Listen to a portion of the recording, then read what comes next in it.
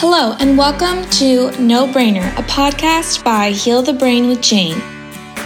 No Brainer is here to demystify brain injury falsehoods, foster hope, and hopefully inspire a chuckle or two. As a founder of Heal the Brain with Jane and a neuro OT, Jane stumbled upon too many aha moments and simple solutions to count. Jane is here to share these no-brainers while discussing the most complex organ in the human body. This is a celebration of the badassery that is the day in and day out experience of the brain injury survivor. Wow. This episode with Tony Adkins was really surprising and heavy in ways that I did not expect, and could not have hoped for. I really, really appreciate just how honest Tony is and what a stand-up guy he is, a stand-up human being. It's a really, really hard time in our world right now. And he spoke really candidly about something that is really difficult to talk about. I felt very uncomfortable at times, and I'm really working on just embracing that because I know that these conversations are so important. I almost didn't release this podcast because it's really exposing a lot of how I think and feel. And then also, I really fumble my way through it. I'm very uncomfortable. I'm uncomfortable with saying, how do you feel as a Black man? I was uncomfortable with asking about how he feels walking to his car every day. And I was saddened and felt awkward to hear about how Tony has experienced a world that I'm a part of too, as a practitioner and just as a human being. And I really appreciate him for being so honest with me, and that we had this time to have this conversation. And I hope you'll give me some grace if I say something wrong, or if I didn't ask the right question, because I'm still really learning, and I'm really trying to listen. I was thinking a lot about this book that I read recently that I recommend to everyone. It's called Untamed by Glennon Doyle. And one of her quotes is, "What is better, uncomfortable truth or comfortable lies? Every truth is a kindness, even if it makes others uncomfortable. Every untruth is an unkindness, even if it makes others comfortable." And I think that I didn't realize that I was listening to and absorbing a lot of untruths about the Black community in America. And it's not a kindness. And I'm ready to be uncomfortable. And I am so grateful and thankful that I had somebody who could kind of walk me through what his experience has been. I might lose some followers from this or whatever. And I think that's okay, because Heal the Brain with Jane and No Brainer is all about getting through life and being authentic and being human and learning and using your brain and cultivating your spirit. And so I just really humbly say that I'm not perfect, and I'm really trying, and I hope that you really enjoy this conversation, because I did. Tony Adkins is a physician's assistant, and he's just a great human being. He makes everybody who's around him light up. I'm just going to quickly go into his bio so that you know him. But around the interwebs, he's known as the dancing doc because he likes to dance with his patients. And that's one of the things we really talked about. While we talked about the heaviness of what's going on in our society and just some of his life, I wouldn't say struggles, but how he deals with his life. it was really cool too, because I got to see just how resilient he is. And I wish that I could bottle up Tony Adkins' resilience and just like, I don't know, drink it, like have it in my pocket whenever I need it.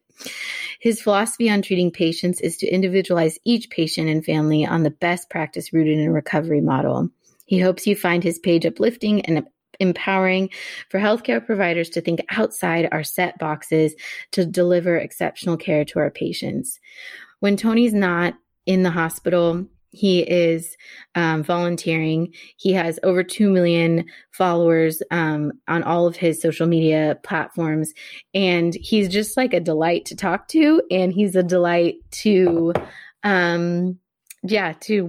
So I can't thank him enough for this and for being so candid. And I hope you enjoy this episode. And if you do enjoy it, please take a minute to write a comment and rate the podcast, because it really helps with me just keeping doing what I'm doing.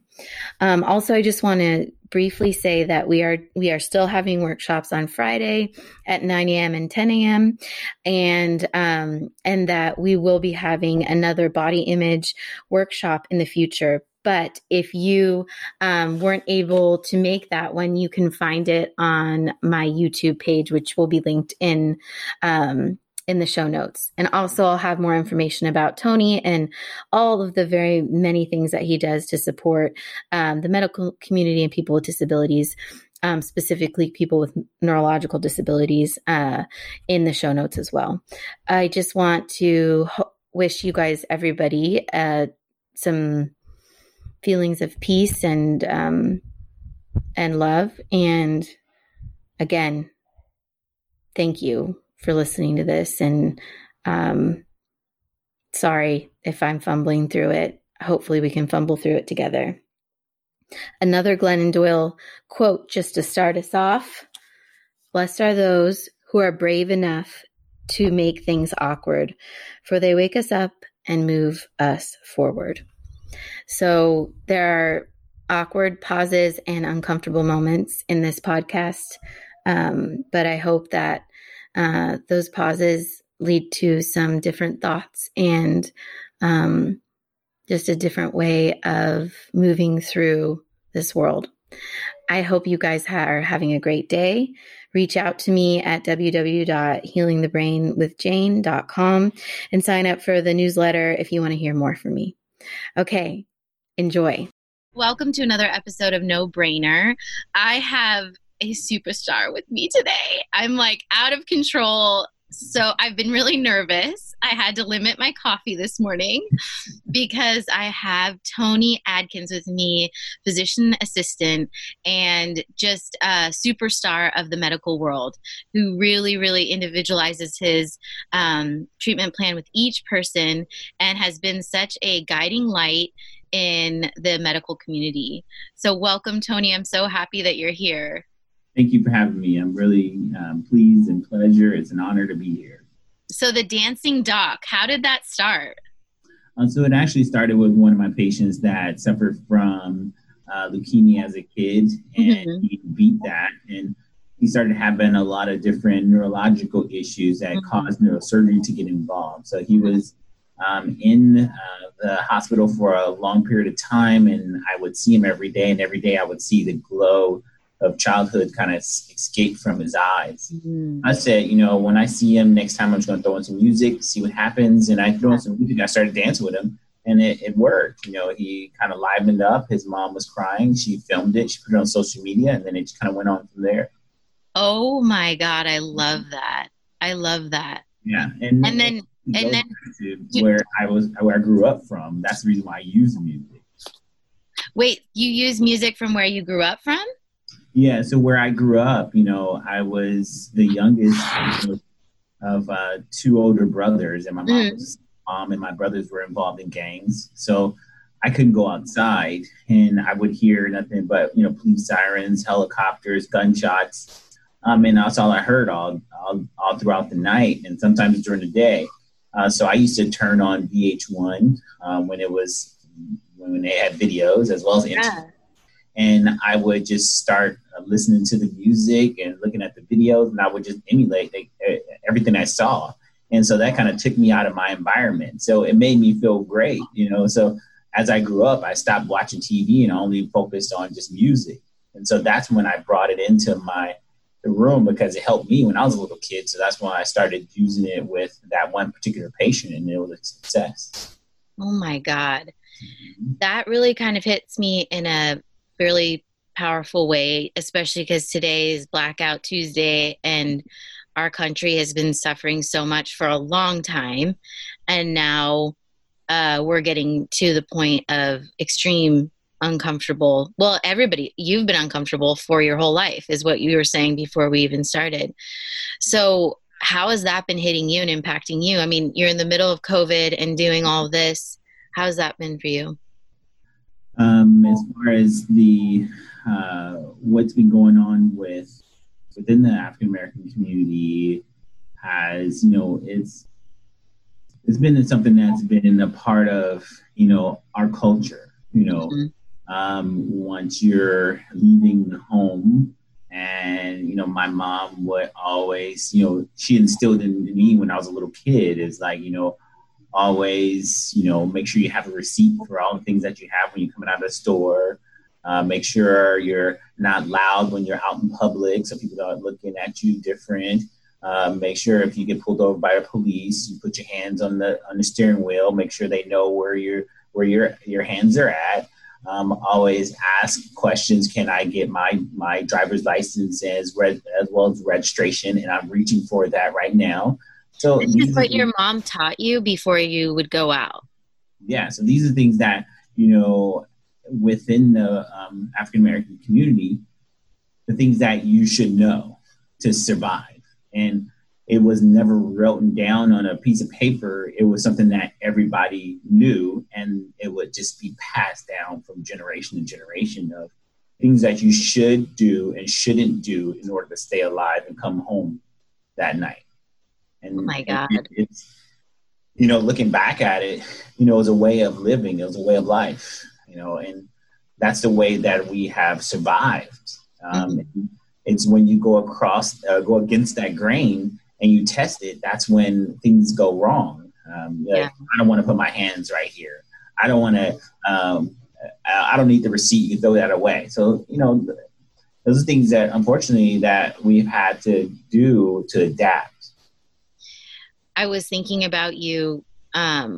I've been thinking about all my family and friends, and I was thinking about you're such like this bright light, and you have this like crazy presence. You can tell that your patients just like light up when they see you, and I really admire you. And I was thinking like, oh my God, does Tony feel scared walking to his car at night? Like, does Tony worry about going to the grocery store? Is Tony worried about wearing a mask in public? Like, yeah. It's just such an awareness that I haven't had, and when we're talking about like white privilege, it's so freaking uncomfortable because you're like, what do you mean? Like, where is that coming from? And I have, my parents weren't talking to my brother about how to keep his receipts and to keep his hands up. You know what I mean? He could be a little shit. Yeah. Yeah. It's really heavy. Yeah. So it's different. We know how, we can, the sense of the environment once you go into a place that nobody looks like you, you can always feel that there's somebody looking at you different. And once you get that and understand that, then you know how to brush a lot of things off, because it's a lot of covert racism daily that, people like myself feel. Yeah. And you go into a supermarket where you're the only one, and then people, look at you. When you go into a mall and you go shopping, people, worried about, can I help you? And, and other people are around and nobody's asking them. So yeah, all these different things is like, Just constant. Yeah. Sometimes you're so used to it. Mm-hmm. Some people just look for it. Like, I know they're gonna come over and ask me, do I need any help? And do I need all this? You get used to it, and it's just something that after a while you're numb to a lot of things that happen. That makes me feel so heavy. Mm-hmm. And I really appreciate you sharing that. I'm actually, when you were talking about your mom, listing off those things, that really made me tearful, because I have 2 little sons and I keep looking at them and thinking, what if I was afraid for them every day? It's just really, really tough. Yeah, no, it's tough. I remember times where, my mom would, if the phone starts ringing after 10 o'clock and my brothers are not at home, before she picks up the phone, she prays to pick up the phone. That is not something, bad news that's going to come in on the other end. Have you had any not awkward, but maybe bad reactions in the hospital lately because of the protests and what's going on? Well, you always get a lot of patients that would say, why, they're talking to me and saying, why are they saying Black Lives Matter? It should be all lives matter. And then I just, I have to educate them and tell them, there's nothing against everybody. It's just, unfortunately, there's a particular subset of people that are systematically continue to be disenfranchised, and things always going bad for them. So there's nothing saying against not everybody matter. It's just, well, and obviously you of all people, like every color, every person, every age is on your platform. You are obviously pro people and making people healthy and happy. Like, it's like so a core part of you. I hate the all lives matters thing, because it's sort of like somebody used this, I think it was a musician, but they're like, if one house on the street is burning, you don't send the firemen to all the houses on the street, you send it to the house that's burning. Yeah. And the African American community is burning right now. Right. And enraged, and I'm enraged too, and more people need to be enraged to change it and to feel uncomfortable. I mean, even just being like, I was so nervous to talk to you because you're amazing and I adore you, but also because this is like a heavy time, and I would be remiss not to talk to you about it, not to really like lean into it and be like, you know what, like, I didn't realize, but I have racism in me. And because I am, and I have white privilege in me, and I need to sit here and listen to your experience, even though it hurts. And it's very uncomfortable for everybody involved, and it hurts all the time when you know that nobody gives a damn about your people, and you try and you cry and you pray, but nothing changes. It's like, you give so many people so many different things and tools to use, but yet you make it so hard for them to grab it. And I have, growing up in a ghetto, you learn to appreciate a lot of different things, because nothing. Where did you grow up? I grew up in South Central Los Angeles. Oh yeah. Okay. And it's where the rapper that just last year got killed, his name is Nipsey Hussle. My brothers were in the same gang as he was. So I grew up in the same area in Crenshaw, district, further a little south, right before Inglewood. Yeah. And, in these areas, things are so scarce, resources. There's no jobs for people.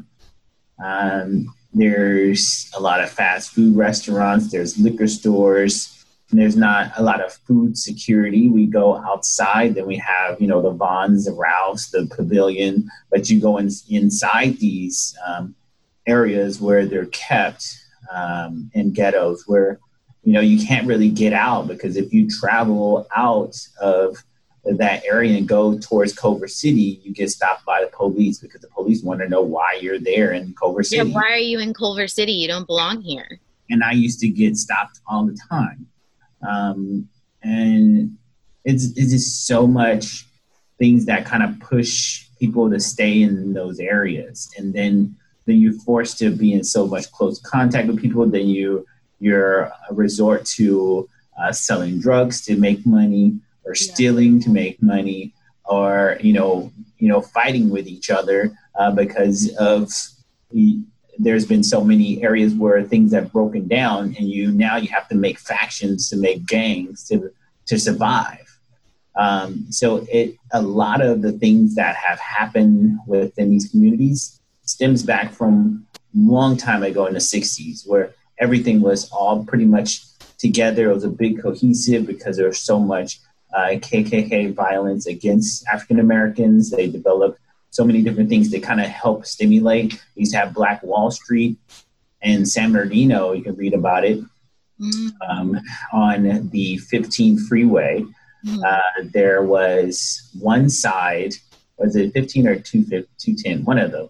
But if you take the 91 all the way up, and then it'll run. Yeah. So San Bernardino, downtown San Bernardino, on the east side was considered the Caucasian side, but on the west side of the freeway was the Black Wall Street, or the Black area, their businesses. So they developed the freeway that it only exits on the east side and enters on the east side.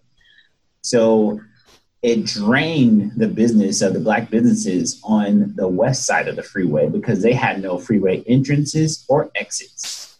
And you tell me that's terrible. Well, it's systematic. And I think that's what I think a lot of white America's eyes are opening to, the systematic. I mean, when we had, my husband and I were talking last night, when we had the people coming out and protesting about wearing masks, the police were protecting them. Right. We have people protesting people being murdered, and it's police against us. Right. It's horrifying. And if you look at the aerial footage of 2 weeks ago of Huntington Beach, there was a big, huge protest of open up the beach. Yeah. And then yesterday, or this past Sunday, there was a big, huge protest of Black Lives Matter. And it was, you know, police were up there to the T, and you can look at the aerial footage of how the protest was. Yeah. And it's just strikingly different. You know, just people just feel that, you know, we're not supposed to talk and we're not supposed to protest. There's no good time to protest. Tony, how do you not get, like, I mean, I was going to ask you this even before, like, you work in neurosurgery, you work within some really heavy things. I used to work at City of Hope, and I really struggled. I struggled with the death. I struggled with the heaviness. How do you do it? How do you stay like this, like shining bright light? And like, even right now, I can't even like go on social media right now. Okay. I can't even, I mean, we're talking, the world feels like it's just imploding. Yeah. How do you stay this person? It's a lot of different things that you kind of do to kind of stay sane. I was in the military for 9 years, so I went through that type of, you know, trauma rebuild. So, you know, you get traumatized all day in the military, and then you rebuild yourself. Right. And you learn how to deal with those traumas every day. Either it's from a drill sergeant, or either it's from just working and being in the military, knowing that, you know, you may have to deploy at some point. Mm-hmm. And as well as living in where I grew up, you know, you're always, you know, traumatized by the things that are around you in your environment, and have to learn how to adapt just to stay alive and stay out of trouble. Mm-hmm. And then, you know, being African American male and the only one around, you learn how to deal with that. So it's not just the kids; it's everything when you only look like yourself. So dealing with kids, it's very tough. Yeah. But my mom instilled in me at an early age, to treat everybody like you want to be treated. And that's the way I treat everybody. I treat everybody not only just the way I want to be treated, but the way I want my family member to be treated. Yes. And so I see a lot of bad things with kids. But I go back to the things that I've been through and how I've adapted and how I've learned to move on and continue to compartmentalize different things in different areas, because you have to learn how to compartmentalize when you're going from one room to the next. Because one room, patient may be on a ventilator, could have gotten beaten by their family members or could have fallen out of a window. Mm-hmm. They're not talking. And then you have to go to another room where patient just probably fell and got a little skull fracture. Mm-hmm. They're doing fine. And we're just watching them overnight. Yeah. You got to learn how to cut that person or that patient right when you get into the room, you know how to treat. And then right when you get out of the room, you know how to leave it there. Yeah. And go to the next room and be fresh, like you've never seen anything bad all day. And that takes time. It's something that does not come overnight, because when I first started, I had a really bad time trying to cope with the fact that some kids did not make it. Yeah. I could not cope. And so now I work with brain injuries, mm-hmm. and usually people are pretty stable. Yeah. But I still sometimes really have to talk to myself when somebody comes in and they're so depressed and so unhappy with their life, mm-hmm. and then to be able to stop and, take what's theirs and then go to the next person and be something for that person. That I'm still really in that learning period with that. But I see you with your patients and I'm like, oh, I love it. This is exactly the kind of light that I want to be too. And it's so much fun, yeah. Be able to see a patient light up and to be able to see the smiles on parents' faces is rewarding. I would do it million times over. It's really cool because I feel like, I don't know if you were in the Army too. So it's, did you get your training to be a physician's assistant in the Army? No, I didn't. So security escort in the Army. Oh, cool. So then where did you go to school? So I went to University of Washington for my physician assistant program. Nice. I think my cousin maybe went there, but I was just wondering because I think that's one thing that is kind of tough. Like, I have a really bubbly personality and I dance with my patients too. I'm going to start videoing it and send them to you. They're not as cute as yours. But I was like, that was not acceptable when I was working in the hospital. Now I have my own private practice, so I can be as weird as I want. Yeah. But like when I was in the hospital, the older like PTs would be like, oh, here comes Susie Sunshine. Because I would like come in and have my big makeup and big earrings or whatever, and I was like, here we go. And I wonder how have you been received? Like, have you had any problems with that? Like where you come in and want to be warm and not as clinical, because you could still be clinical and be human. And I think that's where you shine and where I've learned a lot from you just watching you. Mm-hmm. But it's not the normal in the hospital. Yeah. So it is definitely not the normal, because you're different again. I'm a unicorn. He's the black unicorn. Coin it. But it's, when I first started this and posted on social media, I had a lot of people that were, how can you be like this with your patients? Your doctors should not be like this with their patients. So I was like, man, you guys knock it off. This is what I like to do, and they love it more than I do. I was like, you do it, you accept the way that you like your provider to do your visits, and let my kids and their families enjoy me the way that I do my visits. Absolutely. And it's been so rewarding. I mean, you can tell that the kids are immediately set at ease, and that's way better than a doctor coming in, or a nurse or therapist or whatever, who's like, get up, do 10. I mean, for me, like, do 10 reps, get back in bed. It's like, they're kids. Like, they just want a friend, and they want someone to just be with them and reassure them, I'm sure. Right? Right. Exactly.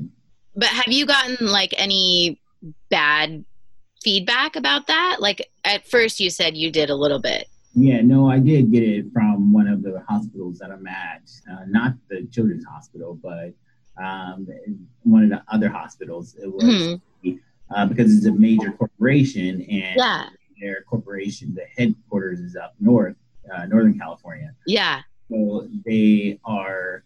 I know what you're talking about now. Yeah, so they're old school. I know what that is. They're old school. They were like, on contract, it states no social media, blah, blah, blah, blah. And, right. And so it was like cease and desist. And like, no problem. It's no problem. So I stopped.